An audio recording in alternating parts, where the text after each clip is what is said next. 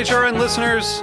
As we celebrate our 15th year, we are deepening our commitment to giving voice to the next generation of food systems storytellers, and we need your help.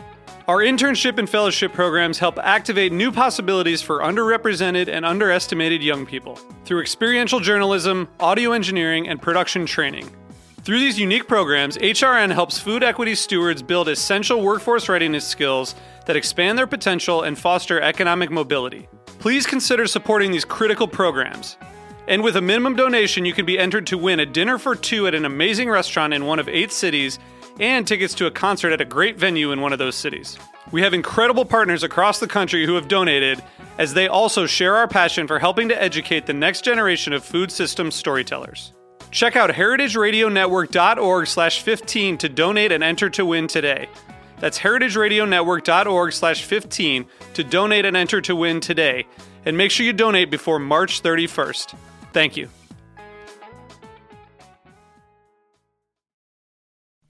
Today's program was brought to you by Union Beer. For more information, visit greatbrewers.com. Hey, what's up? This is Jack Inslee, host of Full Service Radio. You're listening to Heritage Radio Network, broadcasting live from Bushwick, Brooklyn. If you like this show, visit heritageradionetwork.org for thousands more.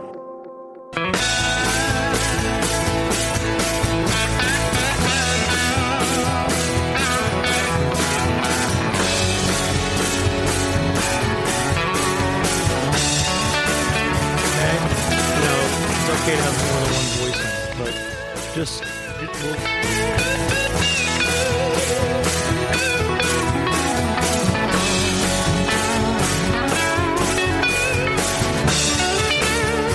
live conversation. The theme today? Yeah, is there a theme? There's no theme. Oh, it's beer sessions. Okay, let's go. Oh, hey. hey, welcome to Beer Sessions Radio on the Heritage Radio Network. We were talking about the pre-show game talk that we always give, and hope you got to listen in on that. As we said, there's no theme. It's Beer Sessions Radio, and we get to talk. We got some great guests on. I'm Jimmy Carboni from Jimmy's Number 43 and the Good Beer Seal. It's Tuesday, June 23rd, 2015. We've got some amazing guests in this room, but first, thanks to our sponsor, Union Beer Distributors, supplier of world-class ales and lagers. And if you have any questions for our guests today, you can tweet us live at beer_sessions. Maggie's out there tweeting live, and we'll answer your questions. So this is a jam-packed show the way we like it. We've got some interesting guests. I'm gonna make a few introductions, and everybody say hello. We got a gentleman traveling from New Zealand who in the 1960s was first homebrewing. He's a brewer now, and he's been traveling the States, working with Shelton Brothers, and you'll probably start hearing more about his beers. Ben Middlemiss of Ben Middlemiss Brewers. How are you, Ben? I'm very good, thanks, Jimmy. It's really nice to meet you, man. You're a gentleman, and you represent a long line of home brewing and professional brewing. Yeah, it's been I guess it seems like it all started yesterday, but it's been a long road, but an absolute fun-packed time. All right, and then a new brewer that we've just met, but he's been in the scene a while, Jake Sorrell. You're up at what? From the Ground Brewers up in Red Hook, New York. That's correct. So you're actually brewing on a farm, small batch beer. Small batch beer, using ingredients grown on the farm. And there's a malt house just up the road as well, and we get a lot of our hops. They grow hops, and we get the malted there. And so the majority of our beers, all of our beers, at minimum, we're using 70% New York State ingredients, so that's malt and hops. So, yeah, we're just trying to keep it real local. That's great, and we'll talk more about being a New York State farm brewery license and what's going on. Two upstarts who've made their mark. They won GABF award last year. Joe and Lauren Grimm from Grimm Artisanal Ales. How are you guys? We're good. Hello. All right. It's funny, we walked into Roberta's here where our studio is, and all the guests, their first pick was the Grimm Goza, which you guys made. So, and then you guys walked in, and I was like, it's like, what's that called when Josh Bernstein's here, Ben Keene, Joe? What's it called when you're thinking of someone or there are mementos in the room and all of a sudden they walk in? Stalking. The devil. But anyways, that's cool. So we're drinking your beer, and then you guys walked in, and now you're stuck. You got to sit on the show with us. How do you say? Is it super going or super going? I want to say. Oh, maybe super going. And that's your Goza. So you got Josh Bernstein back on the show, man. How are you? Making it happen. You've been doing so many cool things between your books, and you're doing a lot of special events with homebrewers too. Yeah, we just wrapped up one last weekend over at Arrogant Swine. We did a solstice session where we did all session beers, mead, ciders, like 14 homebrewers, 15 pro brewers, and then I took a long nap. All right. And it's been Ben Keene. We knew Hi, you Jimmy. as the hiking beer writer, and now you're the editor for And I Beer put on Advocate so magazine. much weight now. Yeah, man. Yeah, I just keep packing it on. You're like our Great to be local- back. I was so psyched when I heard you were the editor of Beer Advocate magazine, and now I think I actually have to start reading it. So, Yeah, I was going to say I was psyched to have a new reader, but apparently you haven't actually been reading. we got a lot to talk about. Joel Shelton's here too. He brought in Ben Middlemiss, and let's take it away. So let's start with Jake. We know that for New York, the farm brewery license it changed a lot of things. It enabled different people to open brewery licenses and everything else. Tell us about your experience, because we focus so much on beer, but we forget that beer is from grain and hops, and It's from the ground. It's supposed to be farm based. Yeah. Yeah, I mean, the idea was originally when I wanted to open up a brewery was to keep it local. And a lot of things kind of came into place, just fell into place. The farm brewery license is one of them where, I was planning on opening the brewery, and then all of a sudden I hear about the farm brewery license, and it's not as expensive as the normal microbrewery license, and there's other retail privileges involved with it. And the licenses, you can use 20%, or you're supposed to use 20% New York State grain and 20% New York State hops. And then the other thing that kind of worked out was I was looking for a space in Red Hook, New York, and I ended up sending out some emails to some farmers, and I sent out an email to Ken Migliarelli of Migliarelli Farm, and he answered me back the next day, called me up and said, hey, we're growing grain now, we're growing barley, and it would be really great to have a brewery on the farm. And so he showed me around, we picked a space, I moved in there, and then I started building out the space. It's a one-barrel system. And the next thing that happened was a malt house opened up 3 miles up the road, which was like amazing. It was like, it's like that moment when you're talking about a friend and they walk into the room and Synchronicity. Yeah, what do you call that? That's it. Right. Word of the day, man. Synchronicity. It was. And so that's kind of like the I magic bet that the next Grim beer is going to be called Synchronicity. no, or it depends. I might take the name. Write that down, Ben. Yeah. Sounds good. Sounds Wait, good. write that now. We'll do it first. Guarantee it's already taken. Yeah, every good name's taken. So yeah, that's kind of what we're doing right now, or me. I'm the only person really at the brewery. I have 2 salespeople, but we sell in Union Square, Farmers Market Friday and Saturday, and then we have a local market where we're located. And Well, I'll tell you that it's huge, because talk about farm brewery. A lot of people have been able to use the license to open and have nothing to do with the farm, but that you're actually on a farm is huge. Ken Migliarelli is one of the top farmers in the Grow NYC green market system in New York City. Just in case you guys don't know, he's up in the Hudson Valley. So this is huge news, and I've heard about it. And first of all, your beer is awesome. So quickly tell us what this beer is, because it's really good. it's an American Pale Ale, and when I was kind of conceptually thinking about it, I had kind of been out of the industry for a while, and I was, my concept was, okay, it's going to be a pale ale. I'm going to really kind of have a real nice hop nose. The bitterness isn't going to be too much. Make it nice and sessionable. Basically, I had the recipe all set, and then I kind of start getting into reading more about Beer Advocate, whatever, and then I hear this session IPA, and it's just like, oh, okay, great. Now I should have, like in the session IPA, that's kind of the hot, trending name. So you could kind of call it a session IPA. But yeah, basically it's 96% New York State malted and grown grain, and 20% hops that are grown just up the road. And then I do a dry hop, pretty big dose of Amarillo and Mosaic. And So, Jake, you were mentioning you were out of the industry for a while. So, what were you doing previously? Were you did you have a professional brewing job beforehand, or was this your first job? Yeah, I was. You want more? Yeah, we want more, man. Jimmy always wants more. I'm motioning. Hold but- on. Where's that? I worked at Greenpoint Beer Works in Brooklyn I'm not if you guys are familiar with that or not. It's pretty much the biggest farm team for every brewer. Yeah, They seem yeah. to They have start a there. nice turnover, which allowed me to get through in the door, and so I worked at that place for about 3 years. I worked with Sam Richardson of Other Half, Al Duval, who's at Brooklyn Brewery now. So yeah, definitely an all-star team. So anyway, I quit. Started thinking about starting a brewery in Brooklyn, and I was just like, this is insane. We had a baby, me and my wife. I was working at the farmers market, so I got a job at a farm running their butcher shop up near Schenectady, so I did that for a while. Then after a year, we moved to the Rhinebeck area. And that's when I started looking at places to open up a brewery.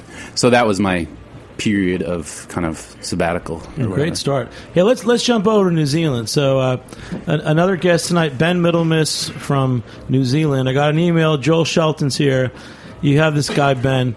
Tell us what he's doing. I mean, this is like so cool. He has a brewery in New Zealand named Ben Middlemiss Brewing, right, Ben? I think he can speak for himself. Yeah, that's Joel's welcome to speak if he wants. That's correct, Jimmy. My name is not really Ben. I think I may have talked about this recently, but my name is Steve. I got branded with the name. The Ben thing came about at brewing beer at high school to make a bit of pocket money so I could finance my next ventures when I was 14. And there was by an English writer called BCA, or Ben Turner, and the label had Ben's Best Bitter on it. And people buying my beers believed that I was the person perpetrating the beer, so they thought I was Ben, and the name stuck. My mother was a little bit disconcerted, but here I am today. Many years later, the name's still there. So he's breaking all the laws, but he's like talking very politely. Yeah, are you going to be marketing yourself as an outlaw brewer, Steve? Is that kind of the angle you're going for? Perhaps Who's Steve, Ben? Perhaps I could call a beer Steve or something, and then people will be wondering what it is, and but what are you doing here, man? I mean, they plucked you out of New Zealand and you're here in New York City. Well, yeah, I go back a little ways with the Shelton boys because they've brought my beer into America, and I've been out here for the festival they had in Worcester back in 2012, and since then I've become good friends with Hanson, the band from the 90s. Everyone knows the Mbop Boys. I was not expecting the conversation to go in that direction. Josh, do you know that band? I did. I am 36 I bet years old. I did Maggie, grow do you up like the Hanson band? Yeah, so I'm having a bit of fun brewing some beer with them in Tulsa. I'm heading back there on Friday. So when you said Hanson, I just assumed it was like this obscure brewery, and I was like, oh yeah, I've heard of Hanson in Oklahoma, but Hanson's. Yeah, their beer is hops, right? That's right. Yeah, wait, Joe, do you know about Hanson, the band? They're a Goozer blender, right? Really? Yeah, I'm working on some new beer ideas for them, and I have to say they're very passionate about beer. It's great to see guys in the music industry with such a love of good beer. It's very good. Now, how did you get introduced to them? Let's get the backstory. So you were homebrewing when you were in the 1960s. Yeah, when the 6 o'clock swill prevailed in New Zealand and Australia, which was one of the evils of the old days of drinking. When the pubs by law had to close during the week at 6 p.m. and the workers finished at 5 o'clock, so I had an hour to go to the pub to drink. So they would go to the bar, and I, as a young paper boy, would bike past with a cycle filled with newspapers ready for delivery, and I'd look through the window into this bar and see what looked like a circus taking place inside the hotel, when people would be lining up to the bar and buying 6 jugs or 7 jugs of beer, or as you call pitchers here, of beer at a time, and they went for their friends for themselves. So they would proceed to drink those as fast as they could go, and they had to finish by 6 o'clock, or they could finish the last drinks by 10 past 6, and they had to be gone. So the guy was standing at the bar with a hose with a lever gun on the end of it, and he didn't take his finger off it. He was going up and down that bar, filling the jugs until they overflowed, and people were just taking them away as fast as it could go. It was a bad era, a bad time in New Zealand society and Australia, but thank God things have changed since then. Sounds pretty awesome. Have you guys ever heard of that? I mean, Joe, or Yeah. you have, Josh? Yeah.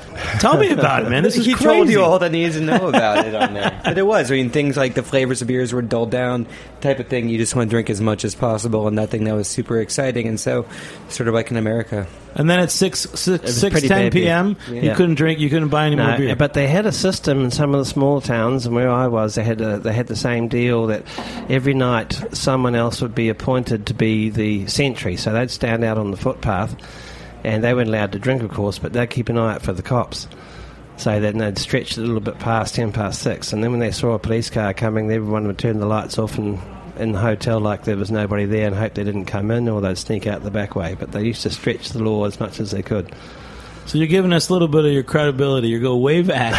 Was there any kind of movement towards barley wines at that time? I'm trying to think if I had only like a moment that I could drink and I wanted to get 6 pitchers of barley wine? No, and the beer then was about the strength of the beer. Tap beer was about 3.8% alcohol, and it was pretty abysmal beer. I must admit, I wouldn't have been rushing up to the bar to buy it, but they did in those days, and they drank lots of it. Well, Ben, Steve, you're making me feel under the gun. I got to drink some more of this from the ground. It's really beer, good, isn't it? I'm enjoying it. It's good. It's great. And then, so Joe and Lauren, you know, you're the upstarts here too. So let's get a little backstory on you Upstarts. Well, at this point, compared to Ben, Steve over there. We're about to celebrate our 2-year anniversary as a brewery. So, yeah, we're a gypsy brewery. Toddlers, Jimmy. Toddlers, yeah. We're a gypsy brewery based in Brooklyn. We make limited edition beers, and we don't have a farm brewery license, but we do often use New York State grown grain that we get from Valley Malt. Yeah. Joe? We're learning to spell. Well, I'll just talk for you. So we walked into Roberta's, and of course you've got what's the name for your Goza beer, Joe? It's called Super Going. It's delicious. It's like a little bit tart. It's got a lot of orange zest in it, and orangey hops, mandarin Bavaria and whole melon, and just a little touch of salt and a lot of white oak.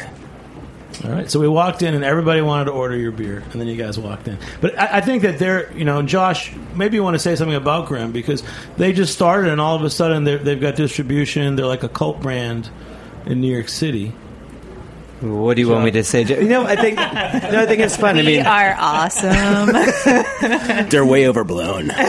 Josh, you know more about beer than anyone in New York, so come on. I think the thing about them was interesting. You guys had all sorts of like random. You want to do as many different beers as possible, then all of a sudden you guys win that medal at JBF with Imperial Stout, and it was like, I think we should probably make that again. Yeah. And there's the same thing with Gun Hill Brewing, like Void of Light their foreign stout was supposed to be like a one-off summer seasonal for some reason. As soon as they won, it was like, we're going to make that again right now. So I guess for you guys, what was it like? You started off, with grand plans to be a great brewery, but this happened pretty quickly for you. So what was it sort of like what was that moment like? Because you guys weren't even in Colorado. Yeah, when we heard, we were just walking down the street in Brooklyn, and I looked at my phone, saw a tweet from Chris O'Leary, and I was like, "Hey, Joe, we won a medal." And Joe was like, "Really? We did?" And I was like, "Look at this." So, of course, we had to go to our local bar and celebrate. It was great. Totally. Yeah, we made that beer a second time just because it had won. Mm-hmm. But we haven't made it again yet. I think we might make it one more time this fall. We'll see. So it's the Grimm. What's the name of it? That particular beer was called Double Negative. It was an Imperial Stout. Right now, we're trying to decide what we're going to send for GABF this year. Mm-hmm. Like, you only get to send a few beers in, and right now we're really excited about Dry Hop Sour. That's like all we're doing. Do you think that I've been seeing people pinging on that quite a bit lately. You think Dry Hop Sour is sort of this like next generation with sour beers, where it's sort of marrying this idea of low alcohol, easygoing, but also with hops in there too? Definitely. I mean, IPAs are the best-selling beer ever, so everybody loves hops, and hops go great with sour beer when you do dry hops.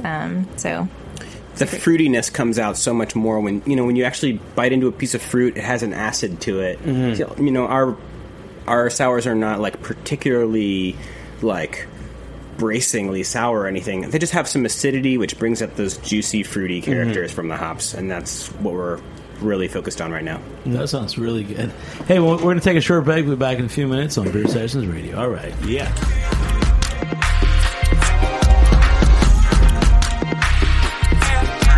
In 1996, El Knife & Son acquired Union Beer Distributors, which was originally located on Union Avenue in Brooklyn, but has since expanded to its present location alongside the English Kills Canal in Williamsburg, Brooklyn. Union Beer has grown dramatically in the last decade as the primary distributor of Anheuser-Busch products for Kings County, Brooklyn, through the hiring and development of the best people in the industry. In 2003, Union Beer acquired a powerful catalog of specialty brands, which immediately positioned them as the craft beer supplier to accounts in Manhattan, Brooklyn, Queens, and Staten Island. Union perpetually tweaks their portfolio to maintain the highest level of stylistic breadth with the most coveted brands available. Through the highest possible level of service, outstanding salesmanship of the ultimate lineup of brands, and a paramount focus on education on all levels, Union Beer has solidified its position as the only source for the best selection of beers in the 14 counties of southeastern New York. For more information, visit greatbrewers.com. Okay, coming back. Hey, welcome back to Beer Sessions Radio on the Heritage Radio Network. It's quite a night tonight. I will say that our thoughts go out to Justin Kennedy, who's not here with us tonight. And we miss you, Justin. Hope you're doing great. We got some special guests tonight. We've been talking with Ben Middlemiss Steve from New Zealand, Josh Bernstein, Ben Keane, Joel Shelton, Jake Sorrell from the Ground Brewing, and Joe and Lauren Grimm from Grimm Artisanal Ale. So, Joe, you guys were talking about the GABF. I know you guys won an award last year for Double Negative. What is the process of submitting a beer to the Great American Beer Festival? Because I've always wondered how that works. And, like, what, you're shipping beer, and like, what does that beer do? Does it sit out in the warmth or the cold? I mean, how can you submit beer from all over the world and get judged? Isn't that kind of crazy? The crazy thing is that they want the submissions to come in August 10th. So it's like the worst time for shipping beer through the system. And, you know, so you get like I guess you get yourself a cooler box. You jam some like frozen little packages in there, and then you like overnight it as best you can and hope that it makes it okay. The time difference between when you ship the beer and when they actually judge it, I mean, it does change, what you end up submitting. Joe and I, everybody's sitting around drinking our newest double IPA right now, and we were thinking, should we submit our next double IPA? I don't know, because if it's a month before, judges are drinking it, and I have no idea how they're taking care of the beer. Hopefully at the GABF, they know how to do that. I want it to be the best when they're judging it. Ben Keane, Beer Advocate editor, my buddy.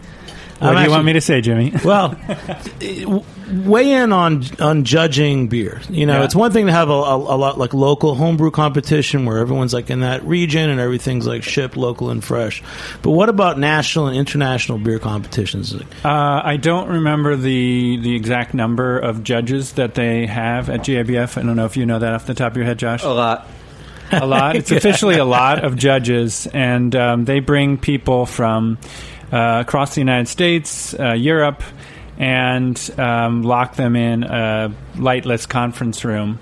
It's a pretty brutal scenario. You're basically in there, and if you get stuck judging Pilsners, like bully for you. But if you're on Barley Wine team, it's basically 10 hours in like giant convention centers, like lightless room, drinking barley wines and only talking to people about barley wines, which is a certain specific hell, but also pleasure, I guess. But Wow. Yeah, but you are assigned a category to judge, and so you will, and the number of entries continues to grow in leaps and bounds every year, and they do add more judges, but I think at the same time the burden that they each have in terms of the number of beers they go through is increasing.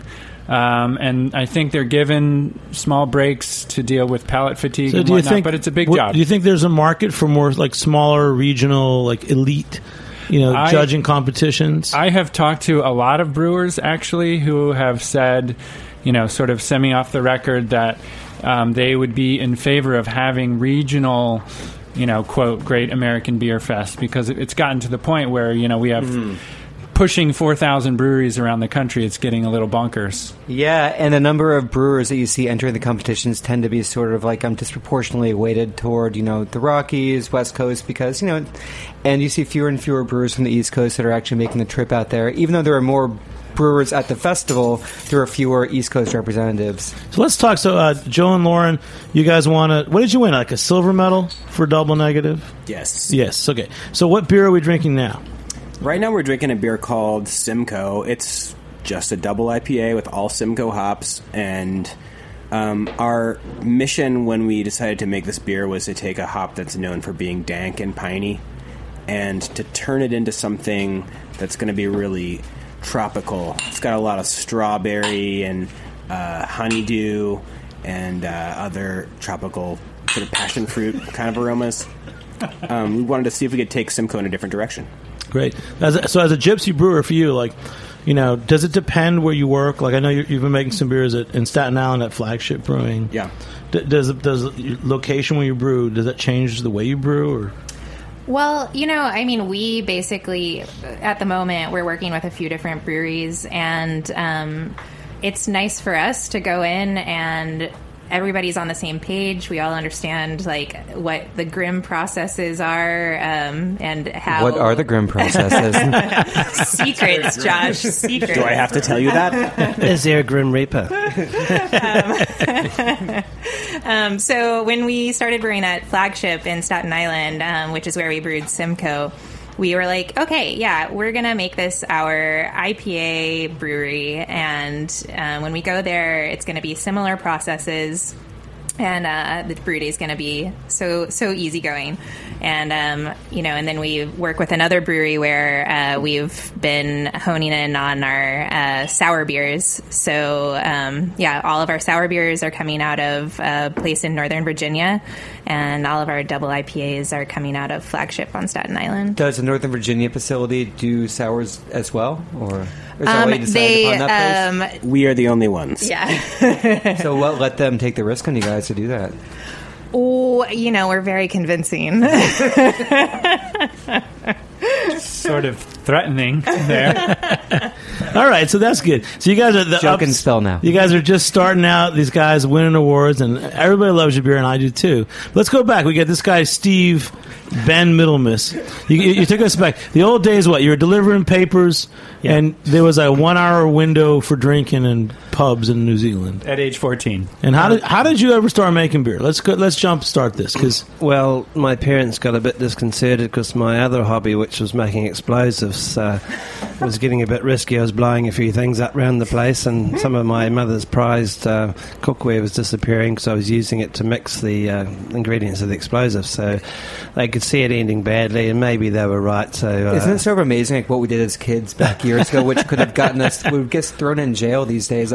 We used to make bombs out of Coca-Cola bottles, 2 liters. Yeah, Works toilet bowl cleaner. Now your parents would go to jail, Josh. Now they probably would, but they'd go to jail for having us. That's for sure. Just so that listeners can visualize, Ben Steve does appear to have all 10 fingers and toes. But he is wearing shoes.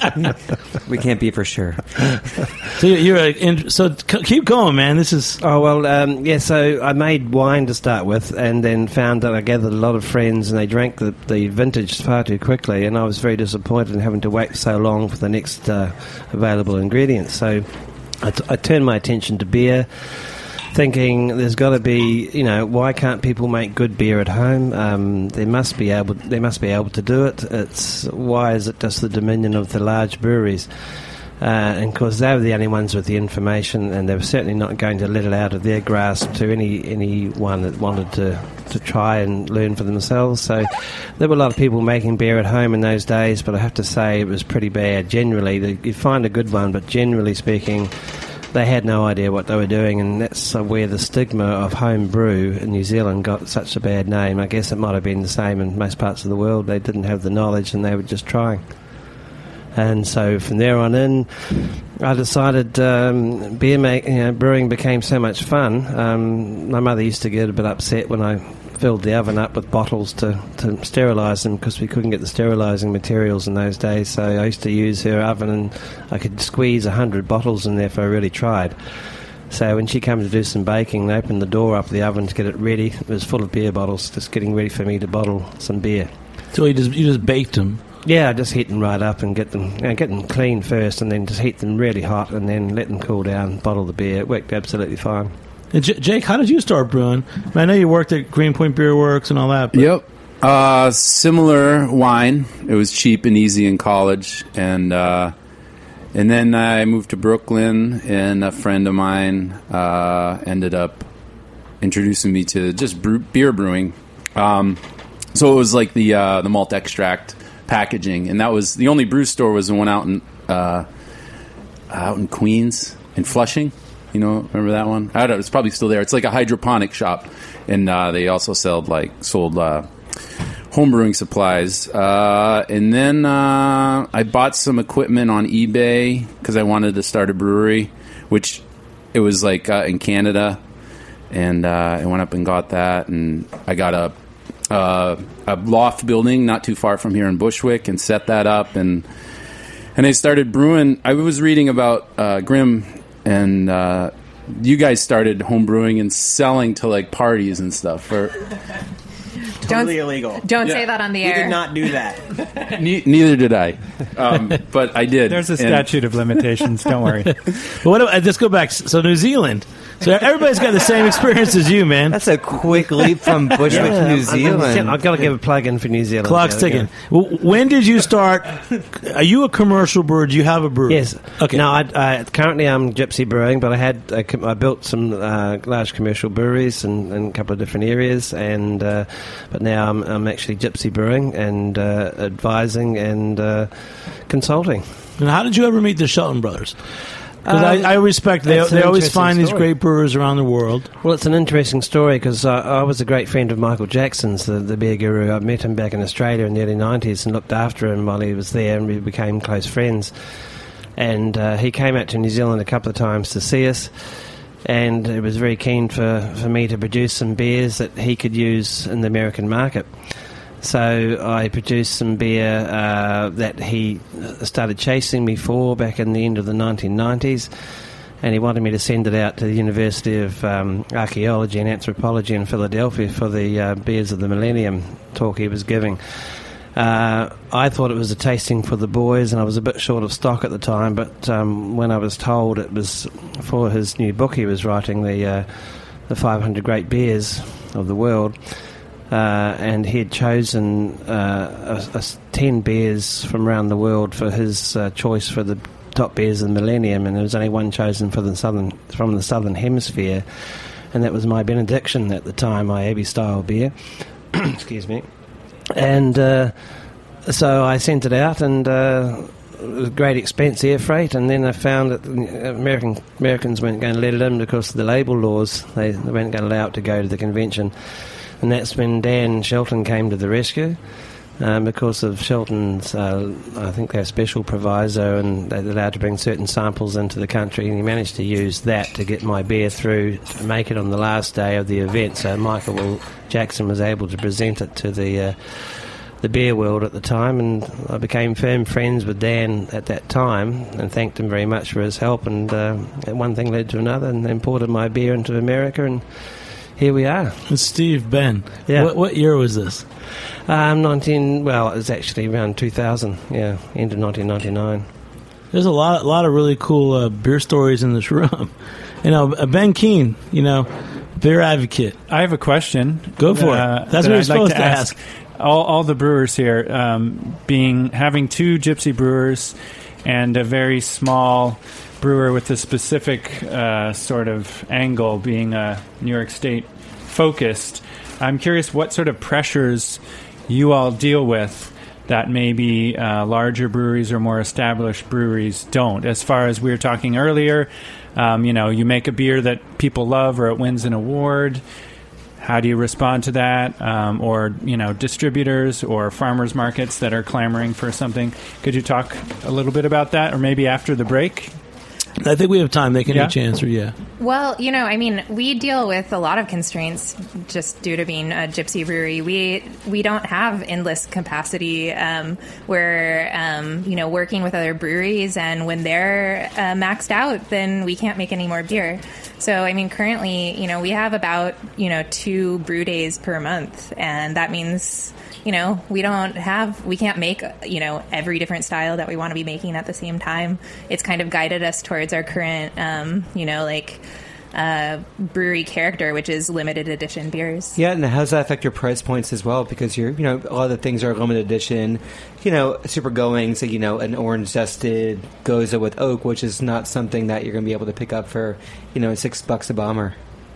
Well, it dovetails with our interests because we naturally are motivated to make things that are going to be a little bit off the beaten path style-wise, and those are the things that you can have a business with a gypsy brewing model doing. We obviously can't compete on price with anyone, so we have to make beer that is more compelling than anything else. You guys are doing very well. I know that your beer sells out wholesale-wise more than anybody else, so I can hardly ever get a keg. So you're doing a great job. We're going to keep going with that question. We'll be back in a few minutes on Beer Sessions Radio. All right. Hey, the song's called Cool Boy by Sleepies. We'll be right back.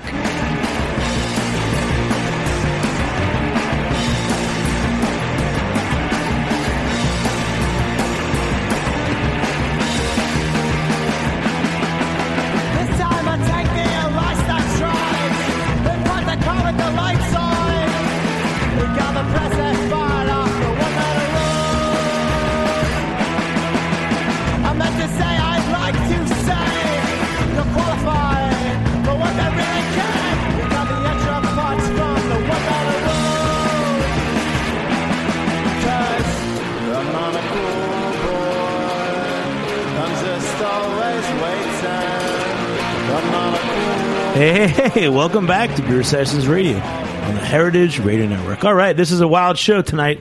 We got gypsy brewers from New Zealand, New York City, and farm brewer from upstate New York, and the editor of Beer Advocate and our favorite beer author, Josh Bernstein, who's...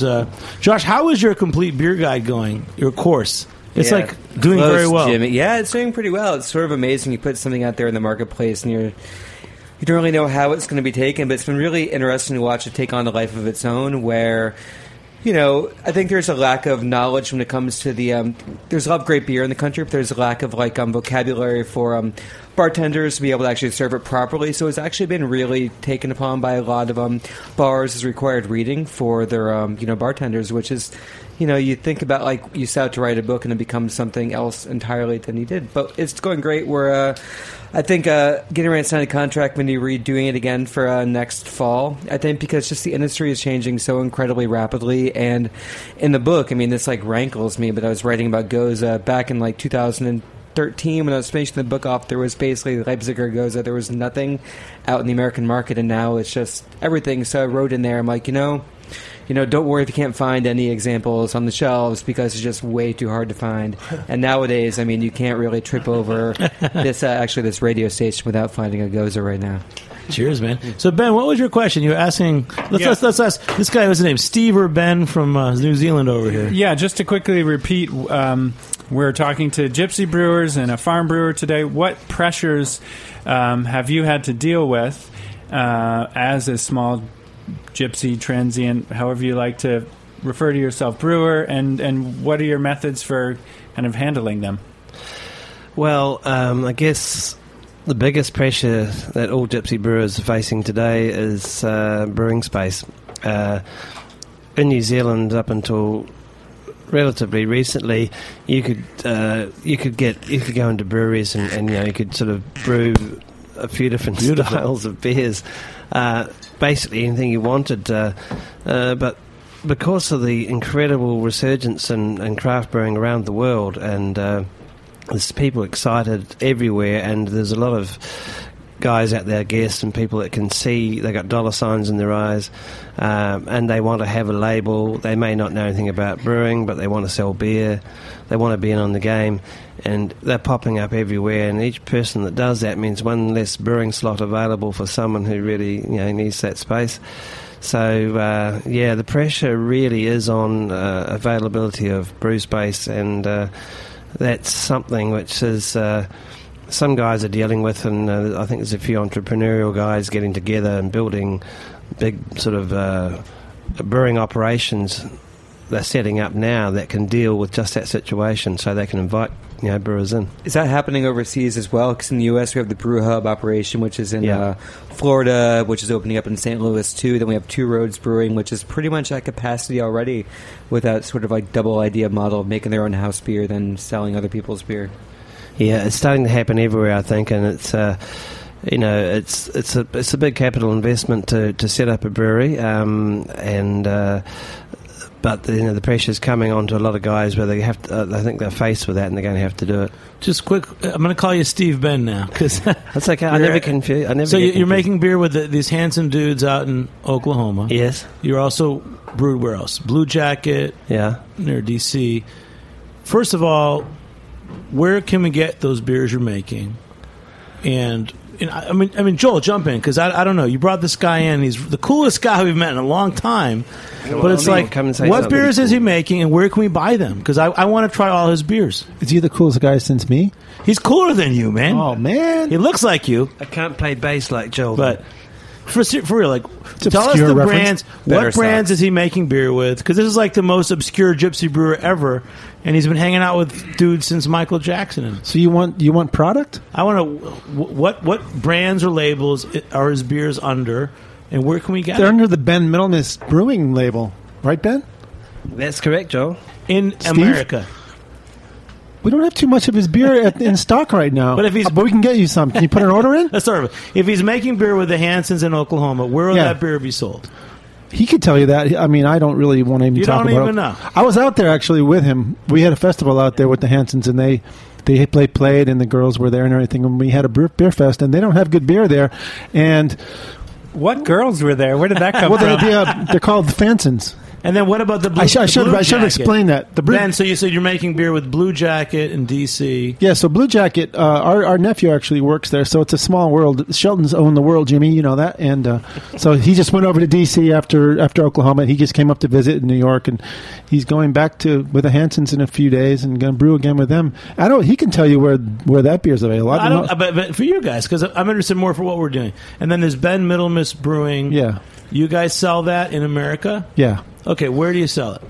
Because this is cool. It's like you brought this guy in, and I can't even get his beer. I guess because Jimmy's asking, are you guys going to be focusing on draft sales? Are we doing bottle sales? Or where do you... Because you're shipping it from overseas. You guys handle a fair amount of New Zealand product. Yeah. So which format should we be seeing it in the U.S.? And any particular styles we should look for in particular? Well, I don't know. I mean...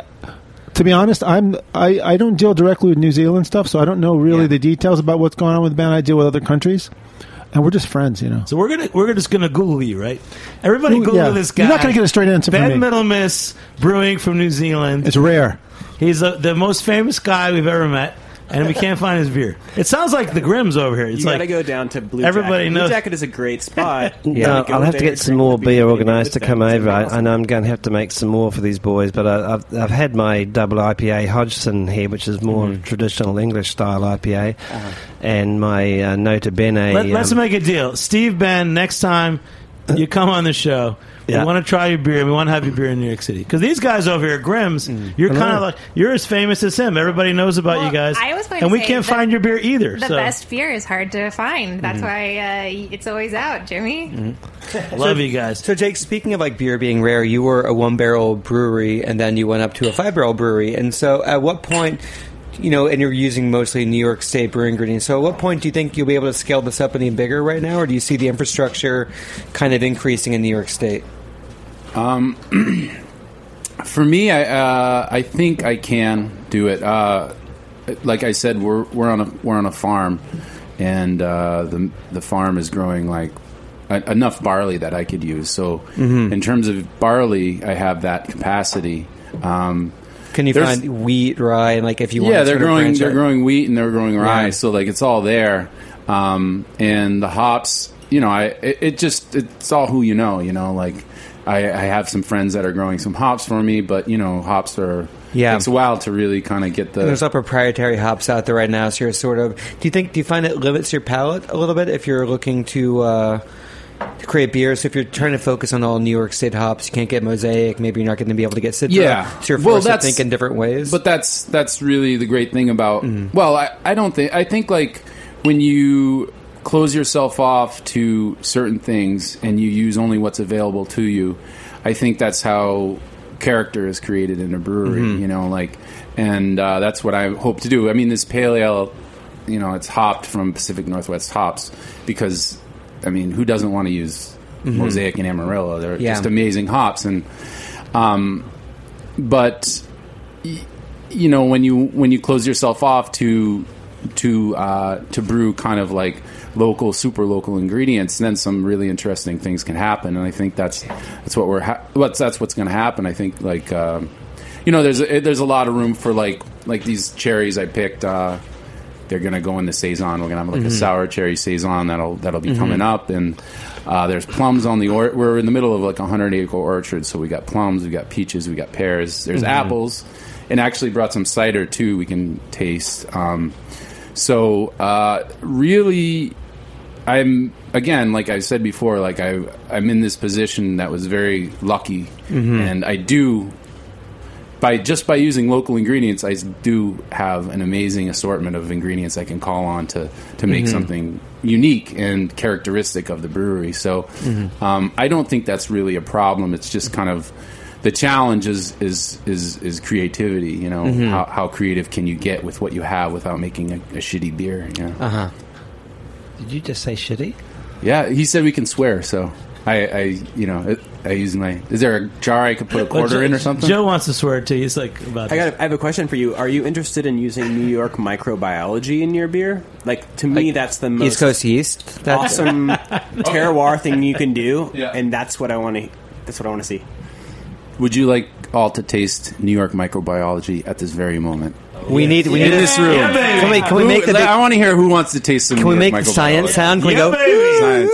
Can we get a sound effect? It's not science sound effect. All right. So I was like, you got the sound effect. It's off the rails now. It's off the rails. That was good. That was Steve Ben on bass over there. So Jimmy, can you pronounce it? We're in the middle of a 100-acre orchard, mostly apples. And so it's like, I'm like, yeah, let's. I want to make beer, but like it's really hard to not make cider when you're right in the middle of it. And I asked Ken, the farmer, I was like, hey, I'd like to do a test batch of cider and a few gallons. And so he's like, okay, yeah, I'll save some cider for you. And I go to the farm, and he's like, hey, I got your cider, and it's like there's 50 gallons of cider that came back from the market, and like they're half blowing up and like ready to. So I was like, all right, I was like, yeah. Oh. So I was like, I got to make some cider with this, and I did a few things with potassium metabisulfate just to kind of kill out what bacteria or yeast were in there. But then some I didn't even touch. And this is the batch, and I had my friend Dan Suarez. I'm not sure if any of you know him. Suarez Family Brewers. Suarez Family. He's starting a brewery just up the road. Had him over, and we blended this and helped me bottle it. And he's like, this is ultra farmhouse, artisanal, connoisseurs, Basque style cider. It's the best adjective bukkake. Yeah. But anyway, this is like the Steve, do they have this in New Zealand?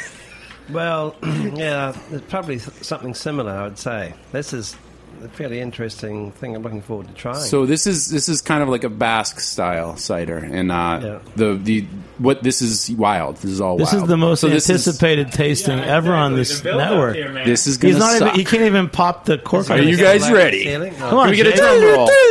No, drum roll. Okay, ready?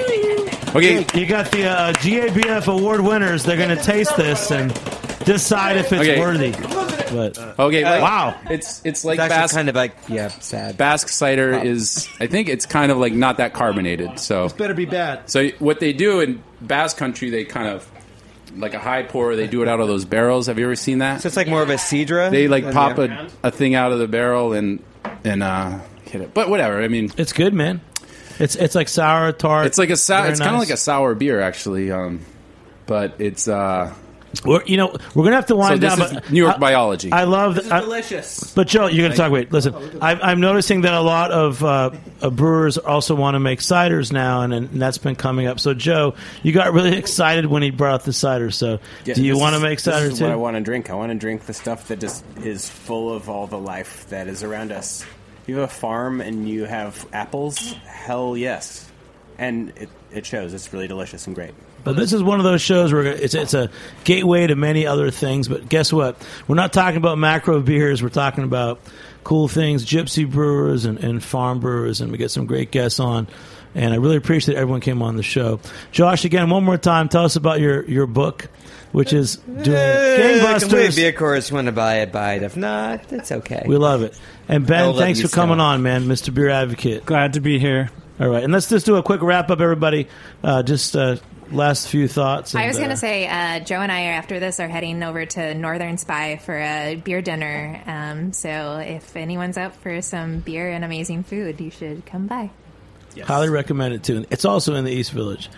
After this, I'm just going to go home. So, don't meet me there. And Jake, where can I buy your beer? From the Ground Brewing. We are selling at Union Square Farmers Market on Friday and Saturday for the people in New York City. Upstate, we're selling at the Rhinebeck Farmers Market on Sunday, and there's a few bars and restaurants around Rhinebeck and Red Hook. What about for people that are far too lazy to ever go into Manhattan? You have to wait. What did Joel Salatin, remember he was just like, Michael Pollan was like, can I get some of your steak? And he's like, no, sorry. No. Let's just say, one thing, let's give a big plug. New York State Farm Brewery License really has changed the landscape, and it's cool that you're actually in a brewery on a farm, and they're trying to grow grains and all that stuff.